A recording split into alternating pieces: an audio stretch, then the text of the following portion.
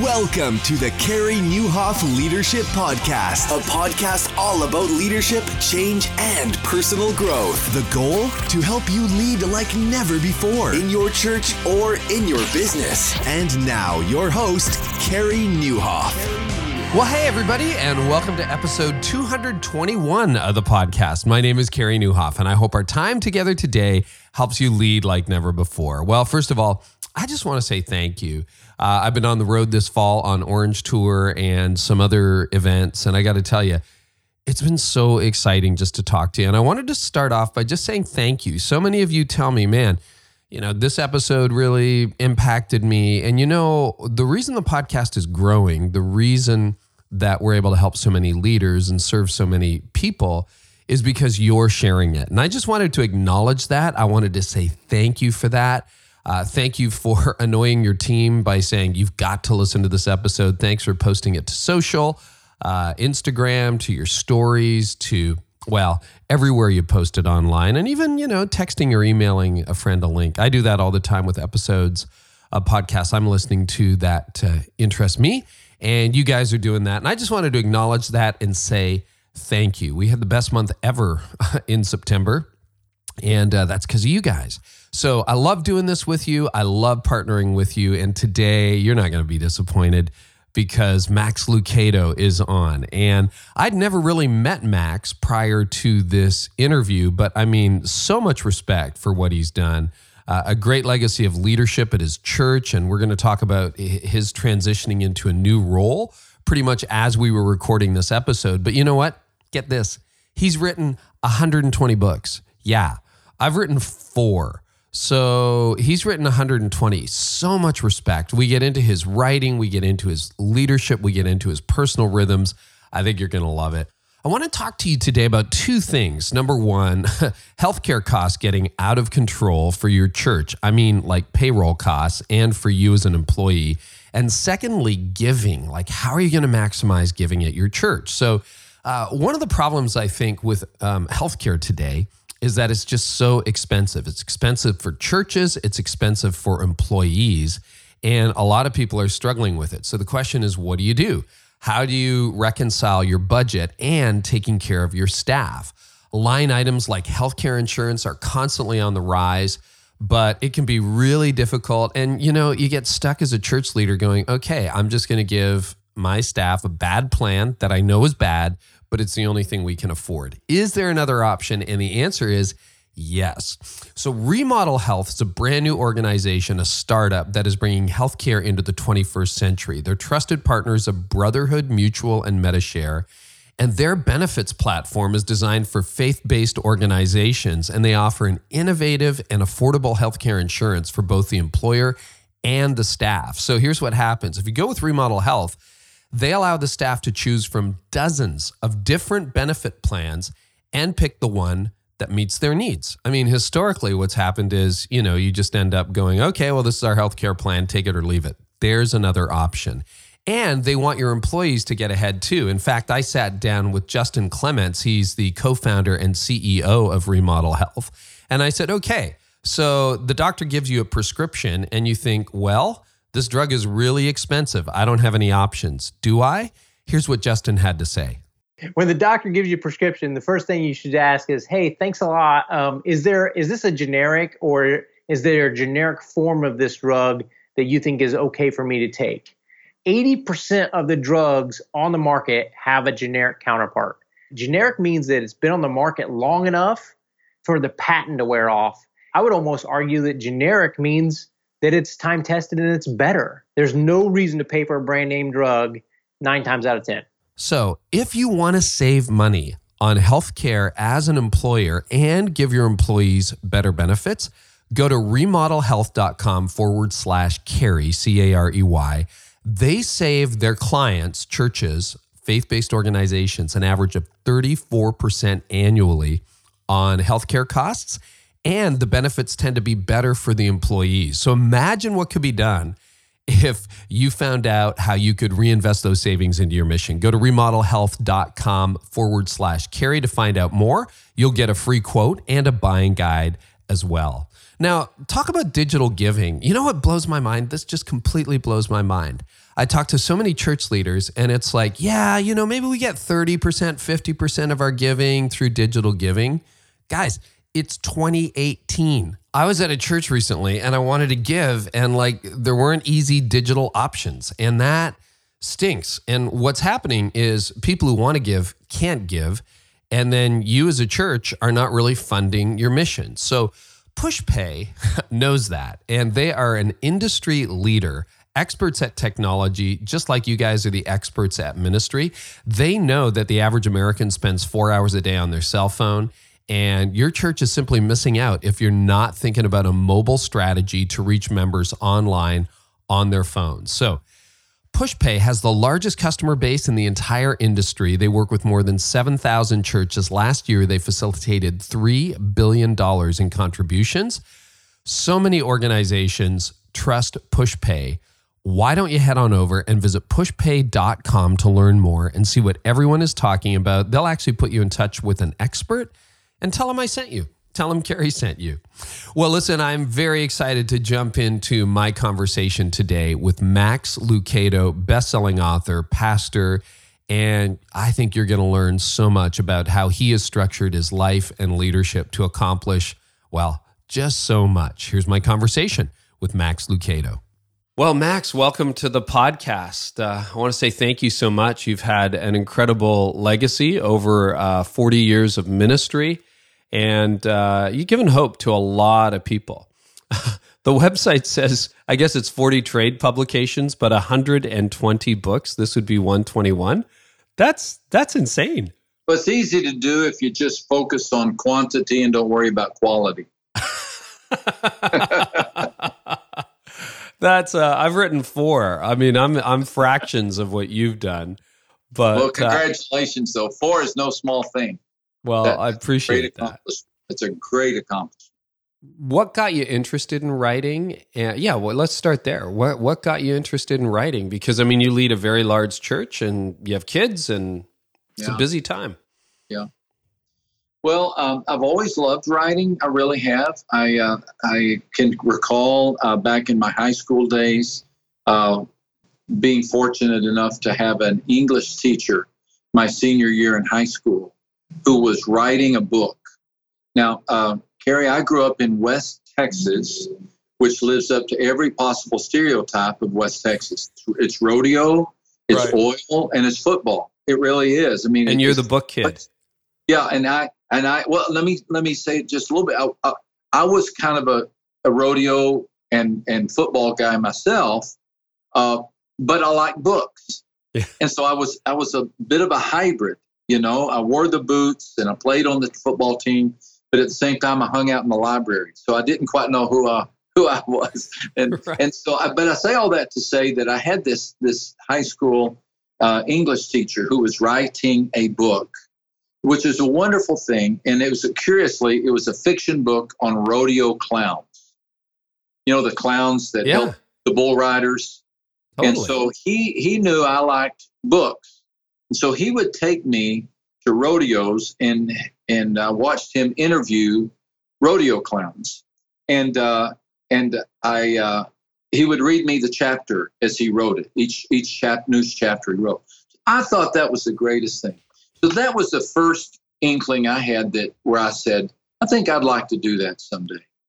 And so if we could fast forward about a decade, I became a follower of Christ when I was in college. And then I wanted to become a missionary. And then in order to become a missionary, I had to serve at a church for 2 years before the Brazilian government would give me a visa. And so I found a church that would hire me for 2 years. It was in Miami, Florida. I moved to Miami, and part of their job for any minister was to write an article in a church newsletter every week. So here I am. I'm brand new to ministry, and there's only 3 of us on the staff, right? There's just 3 of us, and it's a church in downtown Miami. And the senior minister says, okay, Max, you need to write an article each week. And I know you're not going to like doing this because no one does. But I said to him, oh, really? I get to. And so I I got excited because I thought I've always wanted to try my hand at writing, other than, theme or term papers. And so I started writing these articles, and I started getting feedback from the church. And I can remember a letter from a guy in California who got our newsletter. And he said, "These are really good. You ought to try to get them published." So I thought, okay, I'll give that a go. Now we're in 1980, 81, 82. So way back, a long time ago. And so we moved to Brazil in 1983. And the first year I was there, in the spare time that I had, when I wasn't taking Portuguese lessons, I would take those articles and Carey, and I would say, and I began to try to compile them into a manuscript. And so I succeeded. I got them all into a manuscript. Back then, I had to type them up. This really sounds like pre-wheel and pre-fire days. No, I'm old enough. I did my entire undergrad, my first degree in history and political science, on a manual typewriter. So we're getting to be a rare species. Yeah, switched to computers in law school. So did you really? Yep, I did. So I get it. I know what that's like. And if you made a mistake, it's either throw the piece of paper out or get the liquid paper. That's right. Right? And so I got that manuscript compiled, and I mailed it to 15 publishers simultaneously. I think the better protocol, they tell me now, is you're supposed to mail them out one at a time, but I didn't know that. I just mailed a batch of them out from Brazil. And I began getting letters back then they were called Word Publishing, Tyndale House, Multnomah, Crossway, HarperCollins. And I began getting rejection. But Carey, it didn't bother me because I didn't have any expectations. I thought, I gave it a go. Well, all of a sudden I get an acceptance. I've got it hanging on my wall. I could show it to you. It's really? An acceptance letter. It's dated. Let me look. Yeah. This is awesome. See, so many of you, while Max is pulling it off the wall, you get discouraged. Okay. So look at this. There it is. Yeah. Okay. January 29th, 1984, from Tyndale House Publishers, Wheaton, Illinois, Mr. Lucado. And it goes on to say, at a recent publications committee, we voted happily to accept your manuscript. Wow. So there it was, my first acceptance. Signed Wendell Hawley, Vice President, Editor-in-Chief. And I was so excited. Yeah. I'm thrilled. And so they did. They published this little book called On the Anvil. And it's still in press. It's still in print. It's not sold a lot. It's not that great of a book, to be honest. But it got me started. And so I gave you a long answer to a very simple. No, I love it. There's no problem with that at all. How did you said the rejection letters didn't bother you? Like, truthfully? Really, they did not. Honestly, I didn't have any expectations.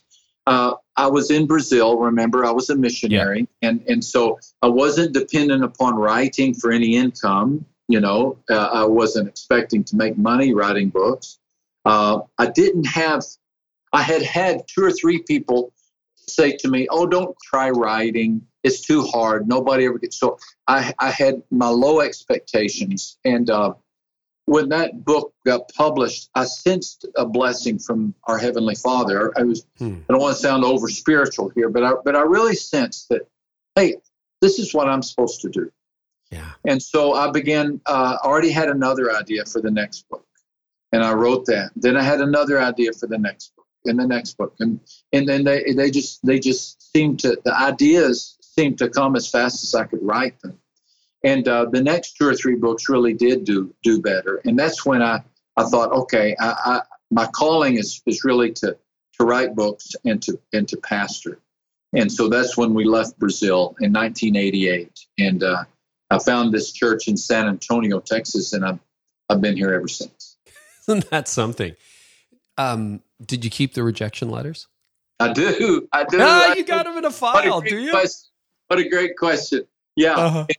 In fact, it's funny because really my primary publisher for nearly all of these books they're currently called HarperCollins Christian Publishing. Yes. But I've worked with them over so many years, 30 years. They've gone through several name changes. Back then, they were called Word Publishing. Does that name ring a bell with you? I remember that. Yep. Okay. I have the Word Biblical Commentary series. I don't know whether exactly. that's a good series, man. The one on John? Wow. Yeah. Fantastic. Well, they did reject the manuscript. I mean, hands down. I don't even think they looked at it. And so I've got that letter, and I've been prone to show it to them a time or two. Remember this moment, guys? Yeah. I made a copy of it and sent it to them, and it's hanging now in the hallway of the publishing company. And so it's a reminder to be careful. I didn't mean to poke fun at them, but yeah, I've kept all those letters. Oh, that's great. I think people should do that. I'm applying for something right now, and I had to go through all my old files, and I found my first sermon. I found employment referral letters from the 1980s and when I was a teenager and all that stuff. That was just, it's really fascinating. And you look back, and again, I mean, Esther Fedorkevich, who you may know, she's a literary agent. Esther said C.S. Lewis got rejected a ridiculous amount of times. She named it in the hundreds. There's that famous thing on the internet where I think RSO or RKO Records told U2 that they really didn't have any talent. And, all those, it is really a story of just wanting to do it, right? And so you did that. And the rest, as they say, is history. How do you write that prolifically? I mean, it's not like you have a church of 40 people. You have a very large church, you're multi-site, you've got an international ministry, you do all kinds of media. How do you write that prolifically? My mind goes a lot of different directions, but I really do think it's my call. So I really do. And, I have a friend who's a cardiac surgeon, and we play golf. And I say, how do you perform heart surgery 2 or 3 times a week? He even does transplants. And he says, it's just what I do. It's just what I do. And really, Carey, I think that's kind of my best answer on a question like that. Now, there's some practical things that I do, but it's just what I do. It's I know how to write books, and I've done enough of them through the years that I have a routine. I take I get an idea, and I try to condense it down to a phrase or two, a promise or two. I try to determine what the chapter flow is going to be. I'll usually preach a sermon series based on that particular idea, and knowing that it'll eventually become a book. And so I have all of these things that I can do that hone it and all. But it truly is just kind of the thing that I do. I mentioned to you before we began the interview that as of 3 weeks ago, I'm semi-retired. And that just means that I'm not in charge of the staff anymore. Right. And so I have a little more spare time, and probably a lot of spare time. and also I'm preaching about half as much as I was. So instead of, 46 weeks, I'm preaching 20 weeks, starting in 2019. And so as I transitioned into that season, I never, ever considered that I would not keep writing. I was very happy to not have to lead the staff. And I just think that's a difference. There are those, you may be one of them. I know some godly guys who say, I got to lead somebody.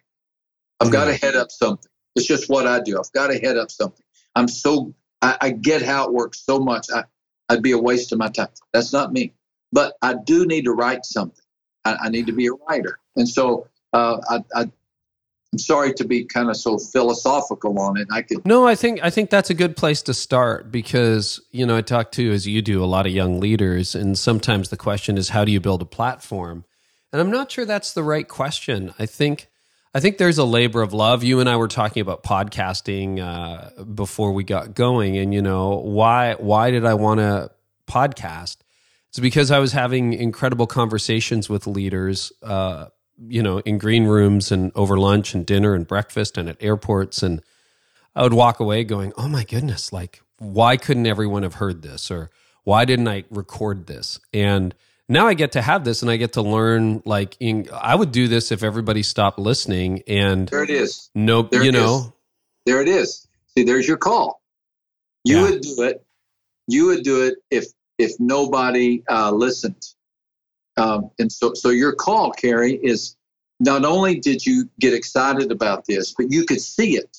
You could see it began to take shape in your mind. Now, it probably took shape relatively easily to the point where you said, well, yeah, anybody could do something like this. And my response well, that's what I was telling you. Anybody could do something like this, right? Yeah. And see, the truth is, the answer is no, they can't. My thought is, well, anybody can write books, and 90% of the people look at me and say, you're crazy. You're crazy. Right. Not everybody can. Somebody else might say anybody can do heart surgery. Well, no, they can't. No. But this is so much his call that he says, well, yeah, I mean, I did. I went to medical school and residency was hard, but he kind of downplays it. And I think when you're called, when you know your call and you're committed to it, it really does have a sense of, I could be, I could direct this hospital. I can be the president of this organization. It's hard. It's got its challenges, but hey, it's a juice too. It's a rush. Yeah. And so I tell people a lot when it comes to writing. Everybody's got a book in them. I really think they do. Everybody's got a book. We've all got a story. Not very many of us are called to write 40 books or 100 books. Yeah. But in the fact that we're not is okay. And that's just the way God wired us. So you think everybody has a book in them? I think so. I do. Tell me more about that. I think that Carey has a unique story in his life that would help others to know. God has done something in your life and in your past, in your history, in your family, the circumstances of your life that is absolutely worth capturing on paper. It would certainly bless a few hundred people, might bless a few thousand people. Some it'll bless tens of thousands, and then a few it'll bless hundreds of thousands, But everybody's got a story that will bless a few hundred people. And so whenever somebody says, I'd like to write a book, I say, good, go for it. Give it a go. It's worth it. If nothing else, for your own kids. Right. But most people will have a few hundred people who will really benefit from the book. And so, I think everybody's got a story in them. Can you walk us through some of the disciplines and routines that you have? Like when you're probably always writing. I mean, 40 books over, you're probably never not writing. You might take a break for a few months or something. But you've given us an idea of the structure, you get the big idea, bring it down to a few sentences. But what does the rhythm of a day of writing look like? I would just love to know, like, you morning, afternoon, what do you do? Yeah. Okay, so again, to give it context, I come up with the big idea for the book. Yeah. My new book is called Unshakable Hope. And I've learned through the years to try to give people a certain promise. A promise. That's my style, is to encourage people. And so I want to give them last year's book was Anxious for Nothing. So there's my promise that you can live a life in which you're dealing better with anxiety. Okay, so there's my big idea. And so then I tried to come up with the structure for that. For Unshakable Hope, I said, we can find hope if we build our lives on God's promises instead of life's pain and problems. So there's my takeaway sentence. Build your life on the promises of God instead of the problems and pain of life. Anxious for Nothing, it was built around the passage in Philippians 4, where Paul said, be anxious for nothing, but in everything by prayer and petition, let your requests be made known to God. So my outline for Unshakable Hope was, I'm going to take a dozen promises and show people how you build a life on promises. My outline for Anxious for Nothing was Philippians 4, verses 4 through, I think it's 8. And so I took phrase by phrase, beginning with rejoice in the Lord, and then ending up with meditate on these things. So in both cases, I have a working structure, an outline. Here are my big ideas. And so I put that together. And then I go back and I begin taking each of those chapters and creating either a sermon or a chapter for each one.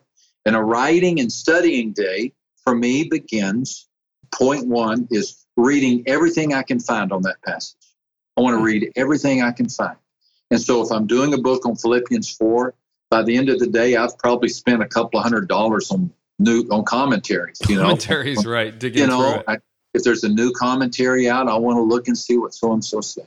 I'll buy, Amazon likes me. I mean, I'll go online and I'll just say, best books on anxiety.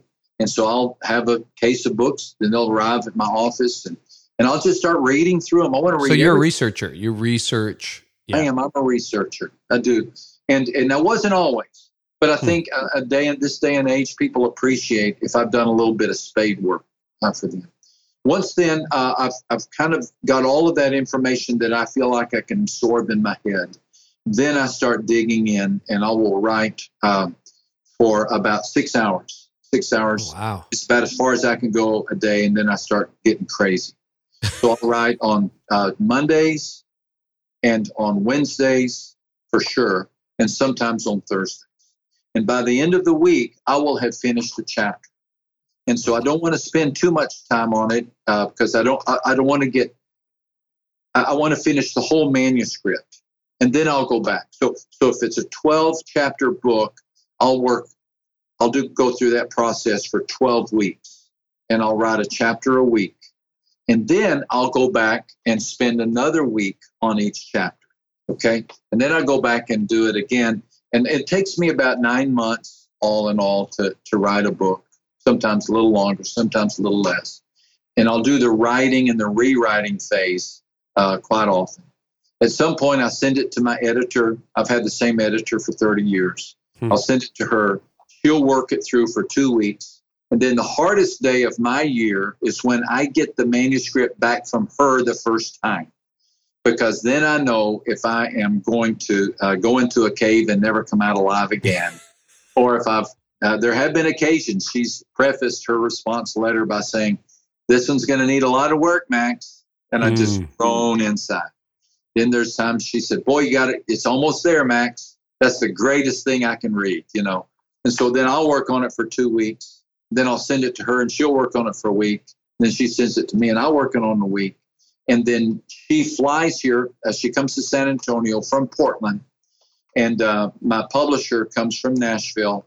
My editorial assistant in San Antonio clears her schedule. And the four of us meet for a week. And we read the manuscript out loud in a room, sitting in a room. Really? Reading Never heard of that. Out loud until we're all at peace with it. And then my editor, who comes out of a Quaker background, says that when she was growing up, they would conclude the service at a Quaker church by saying, "Are all hearts clear?" And so we'll read the chapter, and finally she'll say, "Okay, are all hearts clear?" It's kind of a neat thing. And then once we all say yes, then we move on to the next chapter. So that'll take us a week. And at the end of that week, we're finished with it. And then I'm done. And I'll leave it in the hands of my editorial assistant to double check all the footnotes. It'll go then to a copy editor who will spend 2 or 3 weeks on it. And I'll look at it one more time when she raises any red flags or concerns. And then we're finished. Quite a process. My goodness. Yeah, it's involved.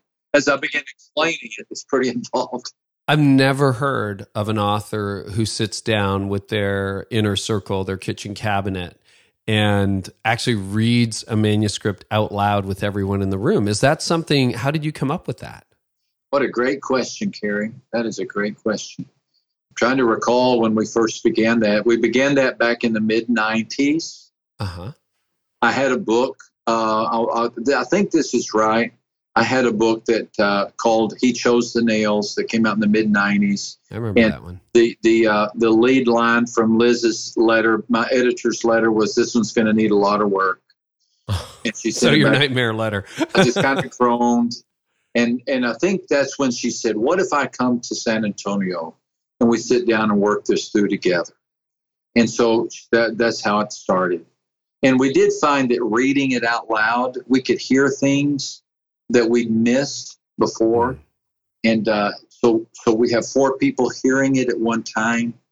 And I hear quite a bit that I missed up until that point. And so we've all got a copy of the manuscript on our lap. We've all got red pens. We're all underlining things, marking things. And then after we've read the chapter, then we're all weighing in on it and saying, oh boy, that paragraph was too slow. Max, can you rework this phrase? Or that didn't work. Oh boy, we've had that, I don't know, verb 4 times in the last 4 chapters is starting to pop up too much. Just that kind of spit polish that we give it. And so that's what we do. No, that's really helpful to know. And I mean, everybody's got to design their own process. I was just curious. I've never known anyone to do that. And it's funny because I think a lot of people, I think this thought even went through my head after 40 books. You begin to wonder, well, is it just transcribing a sermon series and you have a ghostwriter who puts it all together? But no, you are personally involved down to the punctuation, right? Yeah, Carey, those are fighting words for me. Right. Go there. I want to hear more. Back, and he said, now all preachers have ghostwriters. And boy, I felt an anger come up inside of me. I'll just acknowledge that. I'll confess it. And because I know how hard I work. I mean, I really work hard on these things. And I said, I have never used a ghostwriter in my life. I just felt the insurgence of anger at him. But no, I try to take it pretty seriously. And for a lot, I really do like words. I really do. I love the turn of the phrase.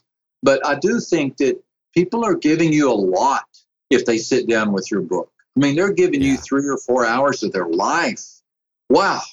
I mean, what a kind thing to do. So I owe them the respect of taking it real seriously. That's a good perspective. What, because you preach, well, until very, very recently, you preach 46 times a year. You gave us a number. You've written books. In terms of the interplay between speaking and writing, what are you learning, or what have you learned there? Because has writing made you a better preacher? Has preaching made you a better writer? How do those two play off in your life? Because that's like a big chunk of your life, right? Both of those. What a great question. Carey, where do you get these great questions? I don't.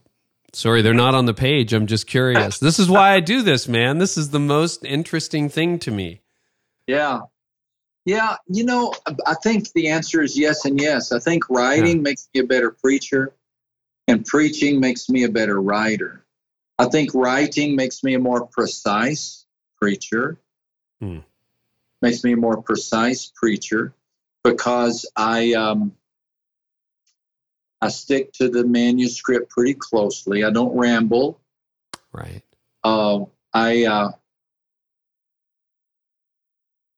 I try to, it's sometimes difficult to really work a nice turn of the phrase or poetry in a sermon. It's so much easier to do on a page, but still I give it an attempt. I try to. And so knowing that I'm going to eventually take this sermon and it will in all likelihood be a chapter in a book, forces me to go ahead and go an extra generation or 2 with that sermon while I'm working on it. And even in the green room before I go out to preach, I'm sitting there with an open manuscript of the sermon, and I'm saying, okay, maybe I can cut that sentence or cut that phrase. And so I will. I'll do even edits right up until the last minute. And then when I am working on turning that sermon into a chapter for a book, I will listen to the audio version of the sermon. I'll listen to the sermon because inevitably there is a phrase or 2 that popped in out of nowhere just as I'm up there talking, and I see you nodding through the Skype. It's happened to you too. Gosh, I'm a verbal processor, and sometimes I don't know what I think until I say it. There you go.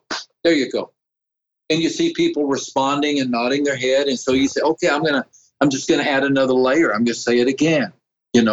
It's not just that Jesus rose from the dead. Jesus conquered death. It's not just that Jesus conquered death. He destroyed the devil. And I get on one of those, good things that I think are helpful in an audio setting. And sometimes that works well in a manuscript. And so I'll listen to it and I'll say, okay, yeah, I could make that work. And then I'll say, oh, no, it worked okay, maybe in the sermon. Or sometimes I'll hear things just go flat. Even as I'm preaching, I'll say, well, that didn't work. And so I'll know not to put that in the manuscript. Yeah. How has your congregation responded to your writing over the years? I mean, obviously every preacher listening is like, yeah, there's pretty much a direct cause and effect in terms of you get mail on Monday or, conversations in the lobby about what you preached. But I mean, that's a lot of books. And, I've written 2 leadership books, a parenting book, and then Didn't See It Coming, which is the most general release of them all. So our congregations. That's a great time. Thank you. I will accept that. I'll receive that. Yeah, we debated long and hard over that. Yeah. It's interesting, but do you think that they own more of their faith because they've been able to see longer versions of the like it's a bit of an interplay? Like series will stick and ideas will stick because some of them are reading the book as well. What are you learning about being a writer, author? Mark Batterson does the same thing. Craig Rochelle's written a lot of books. Andy's written some, so what are you learning about that? Yeah, I think the church having, for example, here's the Unshakable Hope book, right? And so I preached this series last year at the church. And so now the book is available in our bookstore. And so people are telling me, hey, I was so excited to see the book come out because I love the sermon series. There's probably some people who are thinking I could care less about the book because I didn't like the sermon series, but they don't tell me that. That's right. Mercifully. This gives a chance to reinforce the message. Just today, I was signing a copy of this book that I'm sending to a guy who's in prison, but it was a sermon series called You'll Get Through This, based on the life of Joseph, the Old Testament character. You'll get through this. And this phrase worked its way, I really think, into the vernacular of our church. You'll get through this. You'll get through this. It's a promise, and it's not going to be easy and it's not going to be quick, but you'll get through this. And I have people say that to me quite often, that sermon series, Max, I'm so glad when the book came out because I needed to have a chance to go back and revisit all of those sermons. What happened to me, Carey, when I came to this church in 1988, I had already had 3 books published, and I had a 4th one in the can. And so I talked to our church leadership, and I said, we need to understand going in that I'm a writer, and that is my other thing, other than preaching and leading the church. Some pastors counsel; that's their other thing. Some pastors do leadership development. Like you, and really have a passion for that. And so I said to the elders, I said, if you're okay with this, I'm not going to be doing that much hospital visitation or counseling, not because I don't like it, but because I need the time to write. So we had an agreement going in, and it's been a happy relationship all these years. Yeah. Well, and again, if you're good at what else you do, whatever that happens to be, it probably has a net benefit. I was a little bit nervous with the release of Didn't See It Coming, and it really helped that I'm not the lead pastor anymore, but Jeff Brody said, okay, Tony and I were able to donate some books that we could give away, and it turned out to be the highest attended Sunday for the church. And I said to Jeff Brody, my successor after that, I said, man, this was a win all the way around. We had the most number of first-time guests ever, the highest physical attendance ever outside of Christmas and Easter. And I said, I felt like I was able to, because I wouldn't, if I was a lead pastor, I might not have done that, right? Yeah. Because it feels like conflict. Absolutely. But, it was really exciting for me to be able to share a message that I had worked really hard on, harder than any normal sermon series that didn't go into a book, just because they tend to come and go pretty quick. And the church it was wins all the way around. And so I think you're right. If the thing that you're working on, if it's like, I'm going to do crafts and sell them on the internet, well, that's not necessarily related, but I'm sure your church has done well as a result. I want to talk to you about time management because I said to you earlier, I started just by thanking you because we hadn't really met prior to this conversation, but you had sent me a really kind note. And, people in your position, to some extent, people in my position, I get books almost every day shipped to me by publishers and authors and self-published people. But here I get this note from Max Lucado, and it's an early review copy of your book. Would you consider endorsing it, signed by you? And it's personal. And I'm like, I just about had a heart attack, fell over. I didn't even know you knew who I was. And, so it was really, really gracious. And then again, last week before this interview, I get the final copy of the book and a handwritten note inscribed personally to me. How do you make the time, leading what you lead, doing what you do, to be that personal with people?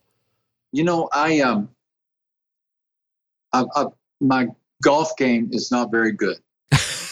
That is a great answer. Yeah, I really do love playing golf, but it does take a lot of time. I've got a great executive pastor, and he's just brilliant. And again, I semi-retired now, so I do have less. I don't have anybody reporting to me, and so that's really a delight. But he has done, and is my dearest friend, and his name is Steve Green, and he just frees me up. He's a blessing. He's an amazing blessing for me. I don't travel much, Carey. Yeah. People assume that I'm always on the road, and I'm really not. I don't travel much, and that frees up a lot of time. I understand some people do travel, and that's their call. I've got great friends who every weekend are at a different seminar or church, and God bless them. God bless them. I feel like I do better if I'm in my office, either writing or somehow focused on the local church, or working on, like what you just said, the things surrounding publishing, like requesting endorsements and doing interviews and so forth. And so maybe that's my best answer to that question. I've got a good team. I think that I don't get on the road much. I say that and say I've got my bag packed right here. I'm going out to move, but not very often. But yeah, you don't. Was that a conscious decision? I mean, I'm sure you get speaking requests every single day. I mean, I can't imagine there's a week that goes by where somebody doesn't ask you to do something on the road.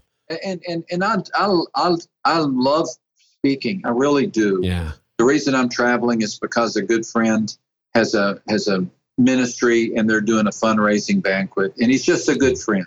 So if it's a relationship issue, if it's a relationship or it's a cause that I feel strongly about, or if it's a long-time relationship with a church, then those are usually my criteria for speaking.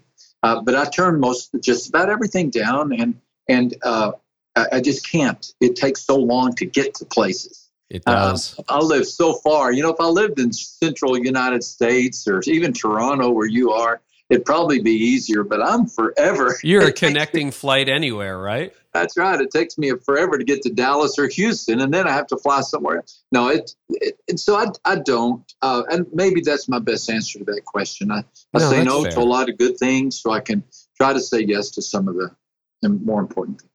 How have you managed the tension over decades now, multiple decades, between leading the church and carving? Because I mean, a lot of pastors, a lot of leaders. I mean, we have business leaders, so a lot of CEOs struggle with, gosh, I'm in meetings all day. I got fires that I'm fighting on a regular basis, and pastors have it. And so a CEO would say, I don't have any strategic planning time. A pastor would say, I squeezed my message out, and any regular listener knows how I feel about it, I downloaded this one.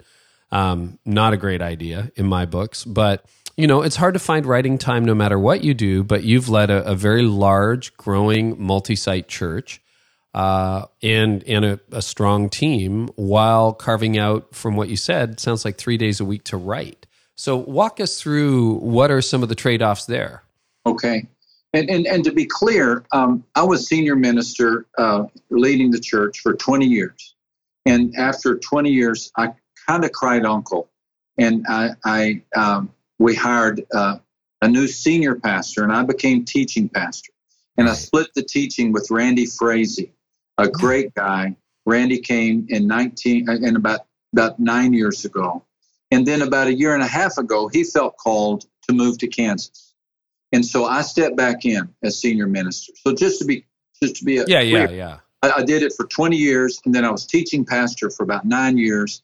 And now for the last 18 months, I've been back in the role of senior pastor. And so I've kind of felt both worlds.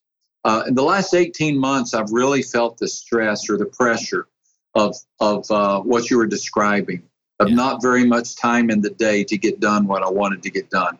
And the reason is because what we were just discussing, and that is transitioning our multi-sites into independent churches. Mm-hmm. So as you can imagine, Carey, as one who leads a church and has been in the leadership role of a church, that's a really big decision. Yeah. It involves assets. It involves leadership. Individuals. It involves really a change in strategy. And so we had to, that was our big question when I stepped back in. Are we going to continue being multi-sites? Or are we going to transition into a family of independent churches? And so I really felt the stress during these last 18 months of not enough time in the day to work on my sermons and attend all of these meetings. But I guess I might say that I just asked the Lord to help me, just to bless me, because I knew it was a season, Carey. I couldn't keep doing that forever. I knew it was a season.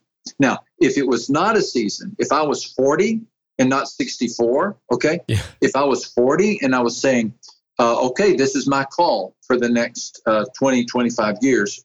We're gonna lead this large church. We're gonna preach.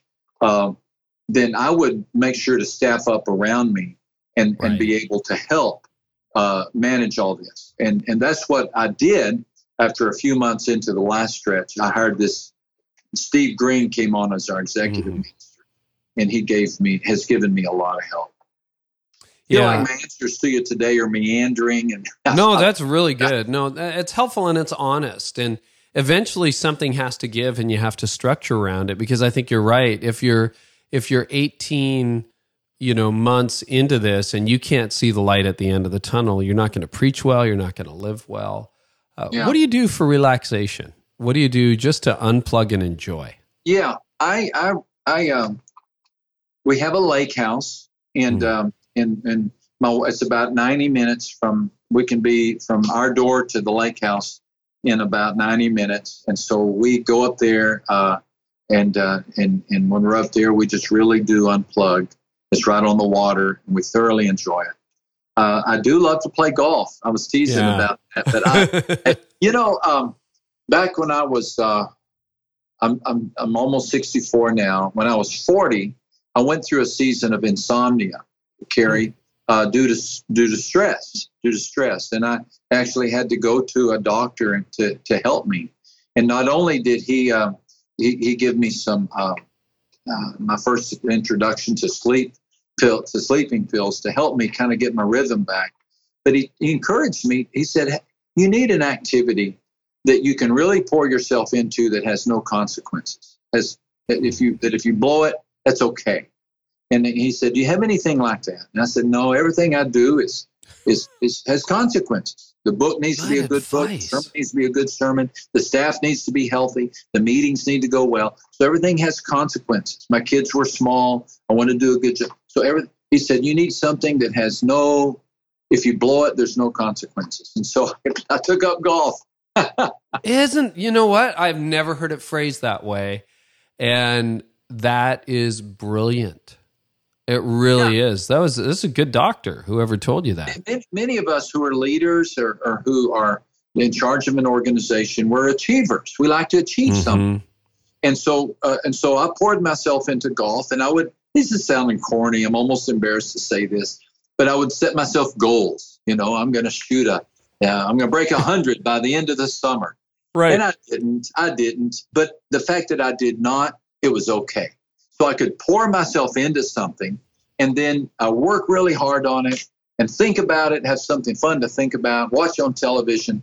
But it had no bad consequence if I didn't do well. There's a crazy number of leaders in ministry and in the business world who do not have a hobby, who do not have anything like that. And it's interesting, I had a bunch of light bulbs go off in my mind, Max, when you said that. And that's what cycling has become to me, because I live in the country, an hour north of Toronto.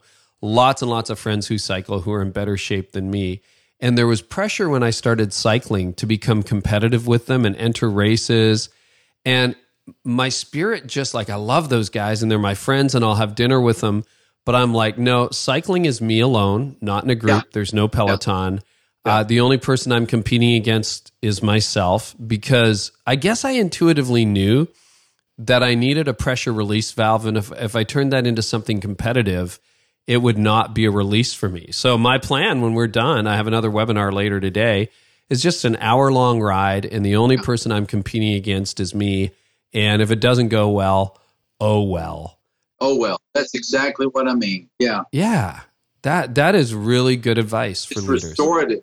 What do you do in the time? Do you have a stationary bike, or do you in the winter time? Yeah, I don't do as good a job as I could. I think I'm going to probably get a smart trainer this winter, so you can have a whole virtual world. And I'm gonna try that, because I'm really good in the summer, not so good in the winter. So that's what I got to do. And you're in San Antonio, I love biking too. Yeah, I really love biking too, and we have the great weather, so that you can do that year round. I can go about 6 months. I mean, I can go till November. I got the gear, but when the snow hits, I have friends who are hardcore and they cycle all winter. It's minus 20 out, and they're out there, and I'm like, good for you. I'm inside. Yeah, but I think that's good for you. And you've run the race well, and here you are, as you say, at 64, and you got a lot of life and passion. Are you going to keep writing, even in your retirement, semi-retirement? Yeah. I'm going to keep writing. I changed the rhythm of it up just a little bit. I forever have done book deals with publishers where I would sign a 3-book deal or a 5-book deal, having no clue what those books would be. Knowing over the next 3 to 4 or 5 years, I'll write. Some idea will come. And I'm not going to do that anymore. Now I want to write the book and see if I think it's really worth somebody reading and publishing, and then present it to the publisher. And what that does for me, Carey, it just lifts the one level of stress off of me. Yeah. Because if I've already made a promise that I'm going to write you a book, but I don't know what that book is, then I'm feeling, okay, I got to do it. I think I'd just rather say, okay, I'd rather not have that level of stress. But I'll keep writing, and we'll just see if I generate anything that's worth it. You ever get writer's block? I never have. I'm almost embarrassed to say that, because I know so many do, but I just haven't. And so, thank you, Lord. Thank you, Lord. Yeah, I've always been able. Sometimes things come more slowly than others, but no, I've always had a good rhythm, a good flow when it comes to writing. Yeah. And do you catalog your ideas? Do you have 5 things you think could be a book at some point down the road that you've got tucked in a notebook or Evernote or on your phone? Boy, you're asking the greatest questions. It's like you've been inside my head. My idea file is actually inside my Bible, on the flyleaf of my Bible. Yeah, I'll scribble ideas there, and I've got quite a few that never became books. And then I've got some I'll read that list, and I've kept it going now for 20 years. And there's a book, that I can remember one day thinking I'd like to write a book on John 3:16, the greatest verse in the Bible, and I'm just going to call the book 3:16, the number, 3. 16. Sure enough, I wrote that book, and I was looking in my Bible the other day, and I saw that 3:16, and it just kind of brought me a happy feeling, think, oh, good, look at that. I remember coming up with that idea. But I've got quite a few there that'll never become books. They felt good when I felt like potential ideas when I wrote it down, but they don't stand the test of time. That's another thing about writing, and that is the importance of rewriting. Writing a chapter and then coming back and rewriting it, because it always feels good the first day, but the second day you come and read it, it's not as good. Yeah. And so you rewrite it, and then you come back the next day and say it's still not quite there. And that's just the nature. I compare it to painting a fence. You put the first coat on, you come back a few hours later and realize it's been absorbed into the wood. Oh, it needs another coat. So you come back and put it on, and then it's been absorbed. There's something about writing that there's an absorption process that you just have to keep coming back and keep coming back. And I don't know if it's true or not, but I read in Reader's Digest that Ernest Hemingway rewrote The Old Man and the Sea over 300 times. Oh, wow. Yeah. And so that was his secret. He said, the secret to writing is rewriting. Jordan Peterson, who's got quite a platform these days, said in his first book, he's only written 2, Maps of Meaning, that he looked at every sentence and rewrote it in the book. And it's a long, dense book, 15 times. and the current one, 12 Rules for Life, something like 5, at least a minimum. Every sentence was rewritten at least 5 times. I'm like, wow. That's crazy. But yeah, that's an artist with his art, right? And there are things, I mean, if you're doing a sermon that's sort of here today and gone next week, you're moving on to something. But that's a great point. If you're doing something that you hope is hallmark content, and that's something I think preachers can think more about, because we don't recycle content nearly enough. But if you're working on a mission, vision statement, value statement, those can take a long time. And I would encourage every leader to do exactly what Max did, whether that's in your Bible. For me, it's in Evernote. But I keep working blog ideas, book ideas. I've got sermon series. I've got about usually 18 months worth of sermon ideas in the hopper at any time. And some of them date back, like some of them that we'll do in 2019. I can look at my notes from 2013, and the idea first appeared there. And, it stuck around. Okay, I've had that idea for 5 years. I think it's worth a series. Yeah. And then other times you think of something on Tuesday and you're ready to go in a month. So it's weird how that goes. I'm kind of territorial about mine too, because I don't want to tell anybody what they are, because I'm afraid they're going to use them. But I've got a great one for next year, but I'm not going to tell you what it is. No. If I told you, I'd have to kill you, right? Hey, I'd love you to talk about unshakable hope, because it was really interesting. I think in the preface you say we are in a really interesting time, very anxious time, and I know that's close to your heart. Tell us why you wrote this one. Well, all of what we've been discussing today really provides a good context for this, because since I am a pastor, I'm engaged in conversations with people in the church foyer, or even in the grocery store. I'll run into people, and I try to pay close attention to those, because I think those conversations are one way to pick up on where people are. And a couple of years ago, I began to notice that many people, more people were talking about the lack of hope in their lives. They didn't have hope that they could find a job, or I don't have any more hope that our marriage is beyond repair. It just seemed like there was this sense of we'll never get through these problems. And I tried to pay close attention to that, and began thinking, if I were to write a sermon series intended to give people hope, a way to develop hope, how would I approach it? And the idea surfaced. Really, it's an idea that I've had for a long time, and that's to do a sermon series on promises, and promises in the Bible, and encourage people, equip people to discover promises and to turn to those promises. And so that's what I did. And I really enjoyed writing the sermon series. I really enjoyed writing the book. I was unaware there's over 7,000 promises in the Bible. Wow. And so I thought, well, I can't do a book that's 7,000 chapters long. So I just for the sermon series, it was a long sermon series, which I don't really recommend, but it was 30 sermons. It was pretty long. We typically do 6 or 8 or 10 week series.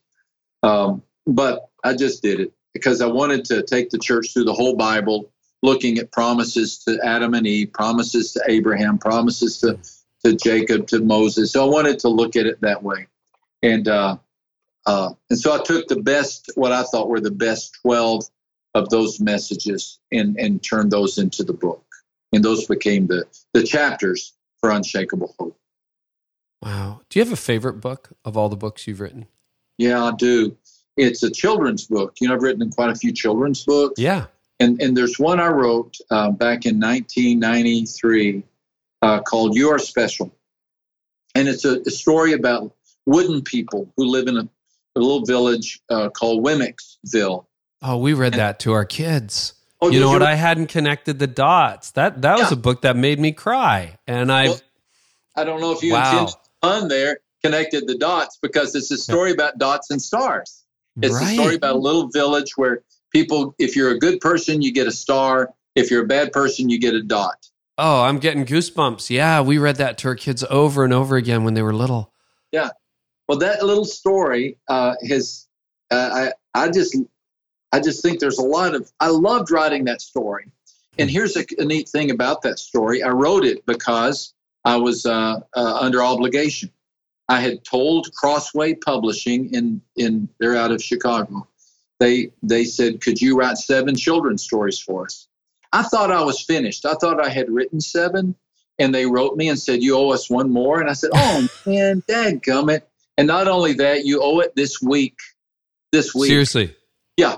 So, oh man. So I just blocked out an afternoon, and I said, what could I do? And it's a great illustration that God can use inspiration as well as obligation to bring about something good. And so I did. I wrote that story, and we rewrote it a few times, cleaned it up, mailed it in, and it became You Are Special. And that book is all over the world. Millions of copies are out there. And I just that's my favorite. That's awesome. And it's not a religious book. It's a very, just kind of a metaphor of life. Yeah. That's good to know. How I recently interviewed Dr. Gary Chapman, 5 Love Languages. Yeah. And one of my favorite stories is I met him in January in Edmonton. Like, I'm just standing there waiting for the bus. It's minus 600, whatever it is. And I've been there in January. You've been there. You've been to Breakforth, haven't you? Yeah. That's the only reason to be in Edmonton in January. Been to Winnipeg in January too. Oh, wow. Well, Canada thanks you. Winterpeg. Yeah, it is Winterpeg. Yeah, no hate mail, please, guys. But I thought, what are you doing here? And he's like, he's just mission driven. Like, he's got nothing left to prove. And in the startup world, a lot of people they hit success and they sell the company or whatever.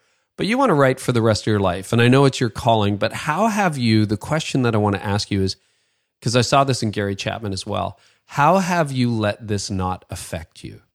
Because sometimes when people reach a certain level of success, and I'm sure your book sales are far beyond anything you ever dreamed would happen when you were in Brazil getting rejection letters.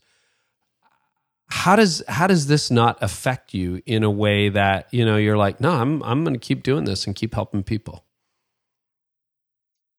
I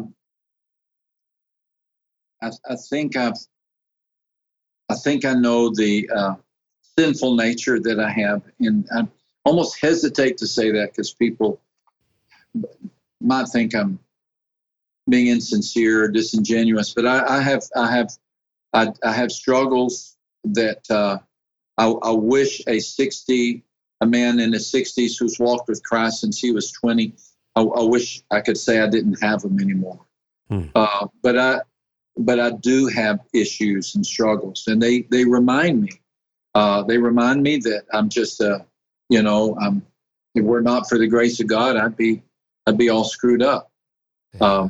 I have to put internet filters on everything I own because I don't trust myself in a room with a laptop where I'm 2 clicks of a button away from pictures I shouldn't see. I have to travel with somebody. I have to have somebody traveling with me because I just don't like how I might be if I was untethered from somebody who I know. I don't like being out in a place alone. Sometimes it's not always possible, but as much as possible I do. And so, I tend to exaggerate sometimes. Even in a sermon, I'll be preaching away and I'll say something, and then after the sermon, I'll say, why did I say that? I get caught up in the emotion, and I say things that are a stretch of what is actual. So, Carey, I guess what I'm saying is I know the proclivities and tendencies that I have. I'm really sad. I'm brokenhearted when I hear about a pastor who's had a moral failure. But I've never struggled in being judgmental toward that person, because I realize that it's a temptation for all of us, and the Lord has protected me. But it's not because I'm strong. It's because I have the thoughts. Every guy does. I have those thoughts, and I have to battle those. So I guess I say all that to say that it's pretty easy for me to not get too caught up in the hype of it, because I know the daily battles and struggles that I face. So, thank you. Thanks for being so honest. No. You have a lot of young leaders listening, tons in their 20s and 30s. You give them some advice. If you're, whether that's you look back on Max Lucado at 25 and you want to tell them something, or you build into a lot of young leaders too. So I'd love for you just to talk to them for a minute. Okay. I think the idea of succeeding at home first is a great mantra for leaders, to succeed at home first. There's a reason that in the listings of characteristics of good pastors, that the Apostle Paul would say he manages, or she manages, their household well. They manage their household well. And I don't think there he's talking about getting the bills paid. Yeah. I think he's talking about, if I were to talk to your kids, how would they say, what kind of pastor, what kind of spiritual leader are you? And so succeeding at home first matters. I really think that that the investment that we make in loving our wife or loving our husband pays such huge dividends. Carey, like I say, I've been at the church here 30 years. Everybody knows my wife. Everybody knows our 3 daughters. And the fact that we love each other, and I love my wife, and she loves me, and she still goes to church here and hears me preach. No, the fact that the church sees us, I've kind of had a sense that that's the most effective sermon that I ever bring. When people see me in the foyer and I'm holding my wife's hand, not because I'm supposed to, because that's just what we do. That I would really tell young leaders, guard your time, put boundaries up so that you're never. I like the Billy Graham rule. I mean, I know. Don't be alone. I don't think it's an over-exaggeration. I don't. Yeah. My wife and I agree. Yeah. And now it's the Mike Pence rule. It's kind of been surfaced again. So, but don't be alone behind closed doors with a female who's not your spouse. Try not to travel with someone. If you're traveling with a female, try to bring somebody else. I mean, just do a few things to keep yourself from being in a position where you would stumble. And then invest yourself in the lives of your kids. You can't make every game. I get that. You can't make every recital. I get that. But make it the exception, not the rule, if you're not there. But just try to be there. Tim Kimmel, I bet. And Tim says, young people, children spell love with 4 letters. T-I-M-E. Yep. T-I-M-E. And just be there to put them into bed. And if the church is putting pressure on you, they're wanting more time, just tell them, I can't do it. I've got to love my kids. And so that would be my number one counsel. Great counsel. I don't know that there's anything else you need to say. And if you're really struggling with that, young leaders, read Andy Stanley's book. He changed the title. I think it's now called When Work and Family Collide. It used to be called Choosing to Cheat. Just Google that. You'll find it. Max, what a gift this time together has been today. Thank you. It's been a joy getting to know you. We've talked for over an hour. It feels like 10 minutes. You just do such a great job. You really do. I'm very, very grateful for you. You make it easy. And people are going to want to learn more, and they're going to want to find you online. So what's a good website that they can go to? Yeah. We have maxlucado.com, just my name.com, and everything's right there. Wonderful. Max, thank you. We'll do this again. Okay, my friend. All the very best, and hello to everyone in Canada. Thank you. You know, that was such a rich conversation. We had something like 90 minutes planned. I think we went over 2 hours just even talking offline. We had such a great time together. You can find everything we talked about in the show notes. Just head on over to CareyNieuwhof.com/episode 221. And guess what, guys? We have transcripts.